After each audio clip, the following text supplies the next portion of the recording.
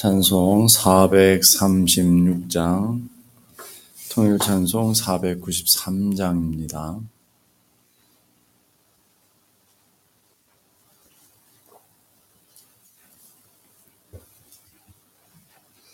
찬송 436장, 통일 찬송 493장. 나 이제 주님의 새 생명 얻음모, 옛것은 지나고 새 사람이로다. 그 생명 내 맘에 강같이 흐르고 그 사랑 내게서 해같이 빛난다. 영생을 누리며 주 안에 살리라. 오늘도 내일도 주 함께 살리라. 주 안에 감추인 새 생명 얻으니 이전에 줬던 것 이제는 값없다. 하늘의 은혜와 평화를 맛보니 찬송과 기도로 주 함께 살리라. 영생을 누리며 주 안에 살리라. 오늘도 내일도 주 함께 살리라. 산천도 초목도 새 것이 되었고 죄인도 원수도 친구로 변한다. 새 생명 얻은 자 영생을 누리니 주님을 모신 맘 새 하늘이로다. 영생을 누리며 주 안에 살리라. 오늘도 내일도 주 함께 살리라. 주 따라가는 길 험하고 멀어도 찬송을 부르며 뒤따라가리라. 나 주를 모시고 영원히 살리라. 날마다 섬기며 주 함께 살리라. 영생을 누리며 주 안에 살리라. 오늘도 내일도 주 함께 살리라. 아멘. 기도하겠습니다. 하나님 아버지 은혜를 감사합니다. 오늘도 저희들에게 새 생명을 주시고 새 날을 주시고 새 은혜를 허락해 주심을 감사합니다. 오늘도 하나님의 그 큰 생명력 가지고 하나님의 주신 은혜 안에 거하며 하나님 주시는 축복을 누리며 하나님의 나라를 살아가는 저희 모두가 되게 하여 주시옵소서. 우리 한 사람 한 사람 옛것은 지나고 새 사람 되어 싸우니 내 마음에 생명의 능력과 은혜가 강같이 흐르게 하시고 그 주님의 놀라우신 사랑이 해같이 빛나는 귀한 은혜의 역사가 있게 하여 주시옵소서. 오늘도 영생을 누리며 주 안에 살게 하시고 오늘도 그 은혜 안에 거함으로 하나님 주시는 축복을 누리며 나아가는 믿음의 자녀들 되게 하여 주옵소서. 우리에게 주신 영원한 기업 생명을 오늘도 하나님의 거룩한 은혜 안에 거함으로 축복과 은혜 가운데 설 수 있는 저희들 되게 하시며 매 순간 여호와를 기뻐함으로 매 순간 하나님을 찬양함으로 그 은혜 가운데 날마다 능력 있게 살아갈 수 있도록 인도하여 주옵소서. 하나님 간절히 기도합니다. 오늘도 우리 한 사람 한 사람 성령으로 충만하게 하시며 우리의 간절한 기대와 소망이 주 앞에 연락되게 하시며 가장 아름다운 것으로 가장 복된 것으로 가장 선한 것으로 채우시며 인도하시는 하나님의 선하심과 인자하심을 맛보며 나아가는 귀한 은혜의 역사가 있게 하여 주시옵소서. 이 아침도 주님의 말씀을 통해 힘을 얻게 하시며 오늘도 우리의 마음 가운데 시온의 대로가 열려지는 귀한 은혜의 아침이 되게 하여 주옵소서. 존귀하신 예수 그리스도 이름으로 기도드리옵나이다. 아멘. 마가복음 4장 30절에서 32절까지의 말씀, 제가 한 절 여러분이 한 절씩 교독합니다. 마가복음 4장 30절에서 32절까지의 말씀, 제가 한 절 여러분이 한 절씩 교독합니다. 또 이르시되 우리가 하나님의 나라를 어떻게 비교하며 또 무슨 비유로 나타낼까? 겨자씨 한 알과 같으니 땅에 심길 때에는 땅 위의 모든 씨보다 작은 것이로되 심긴 후에 다 같이 심긴 후에는 자라서 모든 풀보다 커지며 큰 가지를 내나니 공중의 새들이 그 그늘에 깃들일 만큼 되느니라. 아멘. 겨자씨 비유에 관한 이야기들을 어제부터 나누고 있습니다. 겨자씨는 하나님이 주는 생명을 뜻하는 것이고요. 하나님의 말씀을 뜻합니다. 겨자씨는 작지만 그 안에 생명이 있고 능력이 있기 때문에 그런 잠재력, 자라가는 그런 잠재력을 갖고 있다 하는 얘기를 드렸고요. 두 번째는 그래서 그 생명력 가지고 날마다 자라가야 되는데 외적으로 내적으로 자라가야 된다 하는 얘기를 했습니다. 그래서 우리는 우리 신앙이 용두삼의 신앙인 분들도 있고 일신, 우일신의 신앙도 있어요. 용두삼이라는 것은 처음에 아주 멋있고 화려하고 대단하게 시작하는 것 같지만 갈수록 미약해지는 것을 뜻하는 것이죠. 우리의 믿음도 마찬가지죠. 많은 사람들이 믿음 있는 것처럼 열심히 기도하고 또 열심히 하나님의 말씀을 읽고 열심히 봉사하는 것 같지만 갈수록 쇠퇴해져가는 사람이 있는가 하면 어떤 사람은 전약하고 부족하게 보이지만 그러나 날마다 더 조금씩 보이지 않는 곳에서 조용히 그렇게 나무처럼 큰 믿음으로 자라가는 사람들도 있게 되는 것을 보게 됩니다. 우리들의 믿음은 이렇게 자라가며 날마다 성장해야 되는데 내적으로도 성장해야 되고 외적으로도 영향력이 자라가는 그런 하나님의 사람들이 되어야 될 줄로 믿습니다. 무엇보다 여러분 안이 하나님의 주신 은혜 안에서 하나님 나라로 강해지며 풍성해지는 은혜가 일어나야 될 줄로 압니다. 누가복음 11장 21절 보니까 또 여기 있다 저기 있다고 말하지 못하나니 하나님 나라는 너희 안에 있느니라. 하나님 나라라는 것은 외적으로만 성장하는 것이 아니라 여러분이 내면 안에서 강하고 담대하며 하나님의 나라가 여러분 안에서 이루어져야 된다는 것을 얘기하고 있습니다. 예수님이 빌라도의 심판을 받으실 때 예수님이 빌라도에게 하신 말씀도 내 나라는 이 세상에 속한 것이 아니다. 세상 나라와 하나님 나라를 완전히 구별하는 것을 보게 됩니다. 우리는 사단의 종이 되어서 노예처럼 살던 우리들 안에 하나님의 복음의 씨앗이 심겨지면서 우리 안에 하나님 나라가 이루어지게 되었다라는 거예요. 그 하나님 나라가 이루어졌다라는 것은 이제 우리 안에 그 하나님의 주시는 은혜로 말미암아 세상의 정욕과 탐욕과 이런 것들을 이기며 하나님의 거룩한 역사들을 우리의 마음 안에 삶의 지형을 넓혀간다라는 거예요. 여러분의 영향력들을 키워간다라는 거예요. 저는 조그마한 것에 실수하고 조그마한 정욕에 무너졌던 우리들이 이제는 복음의 능력으로 말미암아 이길 수 있는, 넘어설 수 있는 힘을 갖게 되어지는 것. 전에는 도무지 용서되지 못했던 사람도 복음의 능력, 생명으로 말미암아 용서하게 되고 품어낼 수 있는 하나님의 사람들로 커져가는 것. 이것이 바로 겨자씨 비유에 관한 이야기다라는 거예요. 하나님의 복음은 성도들이 외적으로 이렇게 자라고 복음의 교회의 영향력들이 자라고 교회들이 많이 세워지고 복음이 확장되는 것도 있지만 내면적으로, 내적으로 우리 한 사람 한 사람이 하나님 나라가 되어지고 한 사람 내면 속에 하나님의 놀라운 영향력들이 커져가는 것. 그래서 여러분 안에 믿음과 소망의 사랑이 커지고요. 하나님 나라가 점점 확대해가는 그런 모습으로 나타나야 될 줄로 믿습니다. 아주 오래전에 요즘은 그런 찬양을 아이들도 안 할 거예요. 저희들이 이렇게 주일학교 다니고 또 주일학교 교사할 때는 이 찬양을 참 많이 불렀어요.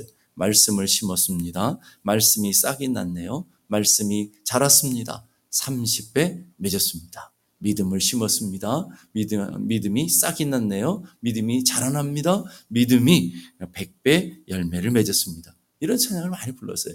자라가는 겨자씨에 관한 이야기들인 것이죠. 오늘 여러분의 삶에도 마찬가지예요. 여러분들이 20년 전, 30년 전 얼만큼 예수를 믿었는지 모르지만 자라가야 된다는 거예요. 여러분들이 하나님의 거룩한 말씀의 깊이가 자라가야 되고 기도의 깊이가 자라서 옛날과는 달라야 되죠. 나만을 위해서 기도했던 것들이 이제는 복음의 영향력들을 나타내는 여러분의 기도의 지형이 넓혀져야 되는 거예요. 그렇게 우리는 자라가며 열매를 맺어야 되는데 세상의 욕망과 자랑과 탐욕은 날마다 자라가는데 날마다 영적인 것들은 퇴행해 가고 있지 않냐는 거예요. 처음에 뜨거웠는데 시간이 갈수록 그 첫사랑도 잃어버렸어요. 처음에 하나님의 사랑이 깊었었는데 처음에 그 은혜에 대한 사모함이 갈망함이 커졌는데 세월이 갈수록 미지근하고 냉랭해져 가는 것은 혹시 아닌가 우리를 돌아볼 필요가 있다라는 거예요. 우리가 기도하는데 하나님의 그 큰 역사를 맛보며 신앙의 초기에는 날마다 간증거리가 있고 날마다 하나님과 동행함으로 하나님의 역사를 누리는 그런 영적인 맛을 있었는데 세월이 가면 갈수록 우리 안에 그런 미지근하고 냉랭해서 결국은 말라 비틀어져 있는 빵 조각처럼 이렇게 부스러질 만큼 이렇게 우리의 마음이 딱딱하고 냉랭해지는 않은지 돌아봐야 되는 거예요.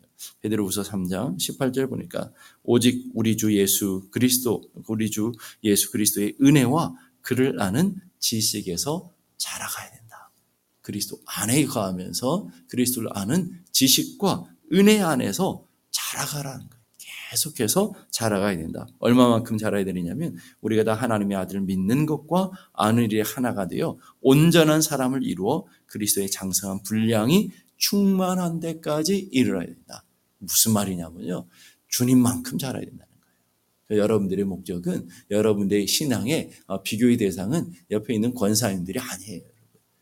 제가 여러분의 모델이 아니라고요. 예수님이 여러분의 인생의 모델이 되어서 늘 예수님을 닮아가길 원하고 그는 사모해야 되는데 그를 하나님을 아는 것과 그리고 그를 믿는 것에 하나가 되어야 된다. 여러분들이 하나님을 알아가면 알아갈수록 그것이 여러분의 믿음이 되어져야 되며 그래서 온전한 사람이 되어야 된다. 하나님 기뻐하시는 그런 온전한 사람이 되어 충만한 자리까지 장성한 주님의 믿음의 분량까지 이르도록 매일매일 자라가야 된다. 매일매일 자라가기 위해서 어떻게 해야 된다 그랬어요? 잘 먹고 잘 움직이고 그리고 잘 자고 이런 것처럼 여러분 신앙도 매일 하나님의 말씀을 먹고 또 영적인 기도의 깊이 가운데로 나아가고 그 힘을 가지고 성도를 사랑하며 주님의 몸된 교회를 섬기는 그런 활동력을 가지고 살아갈 때 자라갈 수 있다는 거예요. 맥스 루케도라고 하는 미국의 유명한 목사님 계시잖아요. 문학가로 더 유명한 그 목사님이 이런 글을 쓰셨어요. 하나님께서는 우리가 있는 그 모습 그대로를 사랑하신다. 여러분이 있는 모습 그대로를 사랑하셔서 여러분을 불러주셨죠. 그렇지만 우리를 그대로 내버려 두시진 않는다. 여러분이 있는 그 모습을 사랑하셔서 여러분들을 구원하시고 하나님의 자녀로 택하셨지만 있는 모습 그대로 여러분들을 그냥 놔두시지 않는다는 거예요. 그럼 어떻게 한다고요? 그분은 우리가 예수님처럼 되기를 원하신다. 예수님처럼 되기를 원하셔서 여러분을 그 자리로 끌고 가실 거라는 것을 여러분이 기억해야 돼요. 그래서 우리는 외적으로 하나님 나라가 풍성하게 자라는 것을 볼 수 있어야 되고요. 그러면서 외적으로만 커지고 외적으로만 비대해지는 것이 아니라 내적으로 근육이 생겨지는 것처럼 강하고 담대해야 되죠. 프랑스의 나폴레옹이 유배지인 세인트 할레나라고 하는 곳에 유배를 당했었죠. 그래서 자신의 파란만장한 생을 거기서 마감하는데 마지막에 이런 고백을 남기고 죽었대요. 나와 시저는 로마의 황제였잖아요. 칼로 세상을 정복했다. 그러나 그 제국은 영원히 멸망해버렸다. 그러나 예수 그리스도는 병졸 하나 없이 사랑으로 세상을 정복했다. 그리고 그의 제국은 아직도 세상을 다스리고 있다. 그를 위해 목숨을 바칠 부하는 온 세상에 얼마든지 있다. 하나님 나라가 이렇게 겨자씨처럼 왕성하게 자랐다는 거예요. 무엇으로요? 하나님의 주시는 그 은혜와 사랑으로 말미암아 은혜와 사랑에 붙들렸던 수많은 사람들을 통해서 하나님 나라가 자라가고 커져가고 있다는 것을 얘기하고 있습니다. 여러분 안에도 그 하나님 나라가 이루어지고 복음의 능력을 가졌을 때 여러분을 통해서 여러분의 가정이 변화되어지고 여러분을 통해서 여러분의 주변에 변화되어지면서 하나님 나라가 커져가고 확장되어 가게 된다는 거예요. 그러니까 여러분들이 그 생명력을 갖고 살아간다는 것이 그만큼 중요한 거예요. 잘하는 것으로 끝나지 않고요. 32절 보니까 32절 보실까요? 심긴 후에는 자라서 모든 풀보다 커지며 자라고 커지고 큰 가지를 내 큰 나무가 되어야 돼요. 그 다음에 더 중요한 게 있어요. 공중의 새들이 그 그늘에 깃들일 만큼 되느니라. 얼만큼 커져야 되느냐면 많은 사람들이 오늘 새들은 이제 당시의 묵시문학적인 랍비 문화적인 표현으로 말하면 이 새들은 이방인들을 뜻했다고 그래요. 그 이방인들 하나님을 모르는 사람들이 그 교회의 그늘 안에 하나님을 모르는 사람들이 하나님을 안 믿는 사람들마저도 그 믿음의 사람들의 그늘 안에 거할 수 있을 만큼 깃들일 만큼 품어낼 수 있을 만큼 자라가야 된다. 이것이 복음의 포용력이라는 거예요. 우리는 기독교는 굉장히 배타적인 사람들로 우리는 오해해요. 우리의 복음 자체는 우리는 다른 것과 타협할 수는 없지만 그러나 복음 안에 있는 하나님의 사랑, 하나님의 은혜는 모든 것을 품어내는 포용력을 갖고 있는 거예요. 죄인들도 연약한 사람들도 가난한 사람들도 세상의 그 어떤 사람들까지도 품어낼 수 있는 포용력, 그 어떤 것보다 커진 능력이 복음의 능력이라는 거예요. 이 깃들다라는 것은 안전하고도 영속적인 거처를 마련하다는 뜻이에요. 단순히 비나 바람을 피해 잠깐 쉬었다 가는 그런 의미가 아니라 영원한 보금자리라는 의미를 갖고 있어요. 예레미야스라고 하는 유명한 신약신학자가 있어요. 그분이 이 깃든다라는 걸 이렇게 해석했어요. 이방인들이 하나님의 백성으로 연합되는 것을 나타낸다는 뜻으로 해석해야 된다. 이방인들이 교회 안에 와서 하나님의 주시는 은혜를 누리며 함께 연합되어 갈 만큼 여러분들이 자라가야 된다. 세상에 있는 사람들이 모나고 또 까칠하고 또 사람들을 시기하고 질투하고 있는 이런 세상의 사람들, 세상의 정욕과 탐욕의 노예가 되는 사람들마저도 교회에 오면 여러분의 그 큰 은혜와 여러분의 복음의 여러분 안에 그늘에 깃들여서 살아가는 그런 사람들이 되어져야 된다는 거예요. 복음의 그런 놀라운 영향력을 갖고 있잖아요. 120년 전에 선교사들이 대한민국에 복음을 증거해서 복음과 함께 놀라운 것들을 이루었잖아요. 곳곳에 병원을 세우고 학교를 세우며 문명을 퇴치했고요. 그리고 하나님 나라가 되기 위해서 진정한 안식과 평안과 자유를 주는 안식처들을 지어냈어요. 그래서 그 학교를 통해서 수많은 믿음의 사람들이 키워졌고요. 그 병원들을 통해서 수많은 사람들이 치유받고 복음을 경험하게 되었고요. 지금도 그 영향력들 안에 있게 되어지는 것입니다. 그러니까 단순히 복음만 증거되는 게 아니라 수많은 사람들을 품어내야 된다는 거예요. 여러분이 커져간다는 건 뭐냐면 연약한 사람들, 부족한 사람들, 모나고 거친 사람들까지도 다 품어낼 수 있는 그릇이 되어져 가는 것을 얘기하는 거예요. 그래서 우리의 신앙의 연조만 커지는 것이 아니라 여러분의 마음에 영적인 그릇이 커져서 많은 새들이 이방인, 믿음이 없는 사람들이 와서 깃드는 교회가 되어야 되고 깃드는 여러분의 가정이 될 수 있어야 된다는 것을 얘기하고 있는 것이죠. 그래서 교회에서는 먼저 전제되는 것은 여러분이 자라고 커져서 나무가 되어야 돼요. 믿음의 큰 나무들이 돼요. 영적인 거목들이 되어야 돼요. 그래 커져야 여러분들이 많은 사람들이 깃들게 되어지는 것이죠. 실제로 중동에 있는 겨자씨를 심으면 3m에서 4m큼 커지고요. 또 어떤 겨자는 7m까지 커진대요. 그러니까 큰 나무가 된다는 말이죠. 그 나무가 되어서 수많은 새들이 와서 깃들게 되어지는 것처럼 하나님의 복음은 그런 곳이어야 된다. 교회는 그런 곳이어야 된다. 성도들은 그렇게 큰 겨자씨 나무와 같은 그런 곳이 되어야 된다라는 것을 얘기하고 있는 것이죠. 여러분이 믿음의 큰 나무가 돼야 되고요. 작은 겨자씨와 누룩의 이야기는 오늘날 우리들에 대한 이야기라는 것을 기억해야 돼요. 유독 교회는 유독 작은 분들이 많잖아요. 키도 작고요. 또 돈도 작고요. 돈도 많이 없고요. 배움도 짧고요. 또 세상에 보게 되면 연약한 분들이 굉장히 많잖아요. 그러나 우리는 연약하지만 하나님의 능력은 크기에 하나님의 힘은 위대하시기에 우리같이 연약한 인생들을 통해서 반전의 역사를, 역전의 역사를 만들어 가시는 하나님의 역사를 보여줄 줄 아는 믿음의 사람들이 되어야 될 줄로 믿습니다. 요한 웨슬리는 이렇게 말해요. 나에게 대군을 주지 마라. 나에게 죄를 두려워하는 것에 다른 것 외에 다른 것을 두려워하지 않고 하나님을 사랑하는 것 외에 다른 것을 사랑하지 않는 사람 100명만 주어라. 그러면 나는 지옥문을 흔들 것이다. 세상을 다 뒤엎어버리겠다는 말이에요. 누구요? 수천 명, 수만 명이 아니에요. 복음의 능력을 가지고 하나님을 뜨겁게 사랑하고 하나님 외에 다른 것을 두려워하지 않고 하나님 외에 다른 것을 사랑하지 않는 딱 100명. 100명만 있으면 좋겠다라는 거예요.